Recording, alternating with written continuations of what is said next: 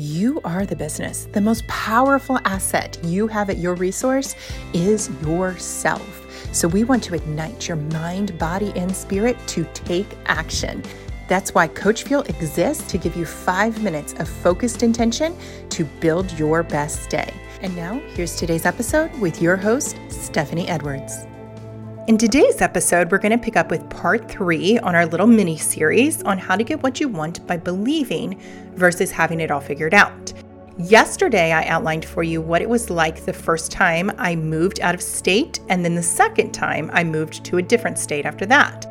Today, I'm going to pinpoint what happened when I made my third move and why it took almost a decade to make it happen. So in this case, I'm going to pinpoint what I did wrong, and it was a lesson that I learned from, so that's good. I value that insight now, but it's also what caused the delay and what made it take so long. So learn from my lesson, see how you can apply it in your own life without getting caught up in having to have it all figured out. Okay, here's that part of the story. And for my third move, I had more lived experience by that point in time that I knew exactly where I wanted to be.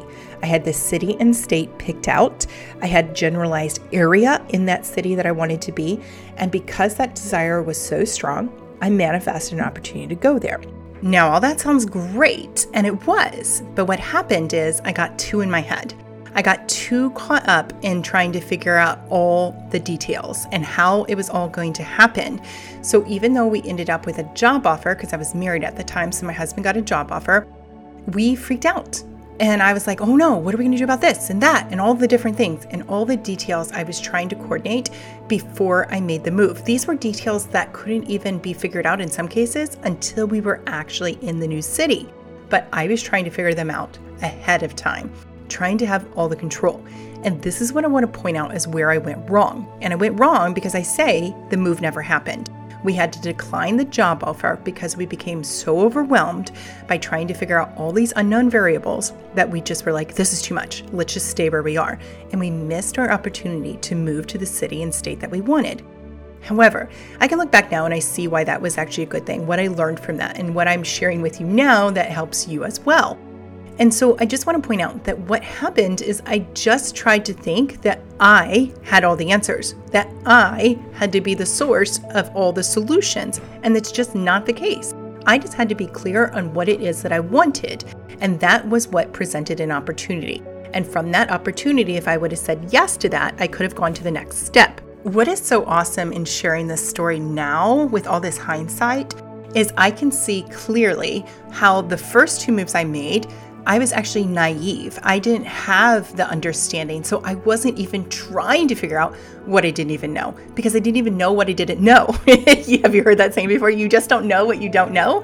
So you're not even stressed about it. So actually those times when I moved, the first time when I was 16 and the second time when I was 20, it actually benefited me because I didn't get caught up in my head. I just wasn't even thinking about these things. Now, having moved twice and having 10 more years of lived experience, I was getting all caught up in trying to have the solutions.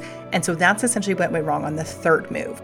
By the time we did move, we had 2 opportunities to go before that we had passed on because, like I said, I was too in my head. But when the third opportunity came for me to make this move to this desired city and state, I knew consciously what I was going to do differently, and I didn't get caught up in my head. And when an opportunity came, I said, let's go for it, and we'll figure it out on the other side. And that became my motto, and that became what I lived into. And step by step, I let the plans come together. And so we said yes without even having a place to move. And then once we had a signed contract and said yes to taking the job, we went up there, and in one weekend, we looked at places and we found a temporary residence, and we were like, let's say yes to this. We've never paid this kind of money before, but we'll figure it out. And so we jumped in and we took that opportunity. And when it came up that they said they weren't going to take all our dogs, we said, okay, we'll figure that out. And we did. So step by step, I figured out the elements of what needed to come together and didn't get caught up in my head and having to have all the answers ahead of time. Otherwise, I'd probably still be back where I used to live in that whole other state instead of being here where I wanted to be. So I share that because I want you to get from my experiences, my challenges, what I did wrong, and see where you can make improvements in your own life and how you can help to manifest and create the things you want by being clear on what you want and going after it without having to have everything figured out. That's the adventure. That's the challenge I'm giving you today. And that's really where the effort comes into place. This can be harder for some people than others. And especially with your different experiences, like I just shared with mine, how this all comes together. So I encourage you and equip you with this knowledge so that you can put it into place and start to take action without having it all figured out. I wish you all the best, and I will talk to you tomorrow.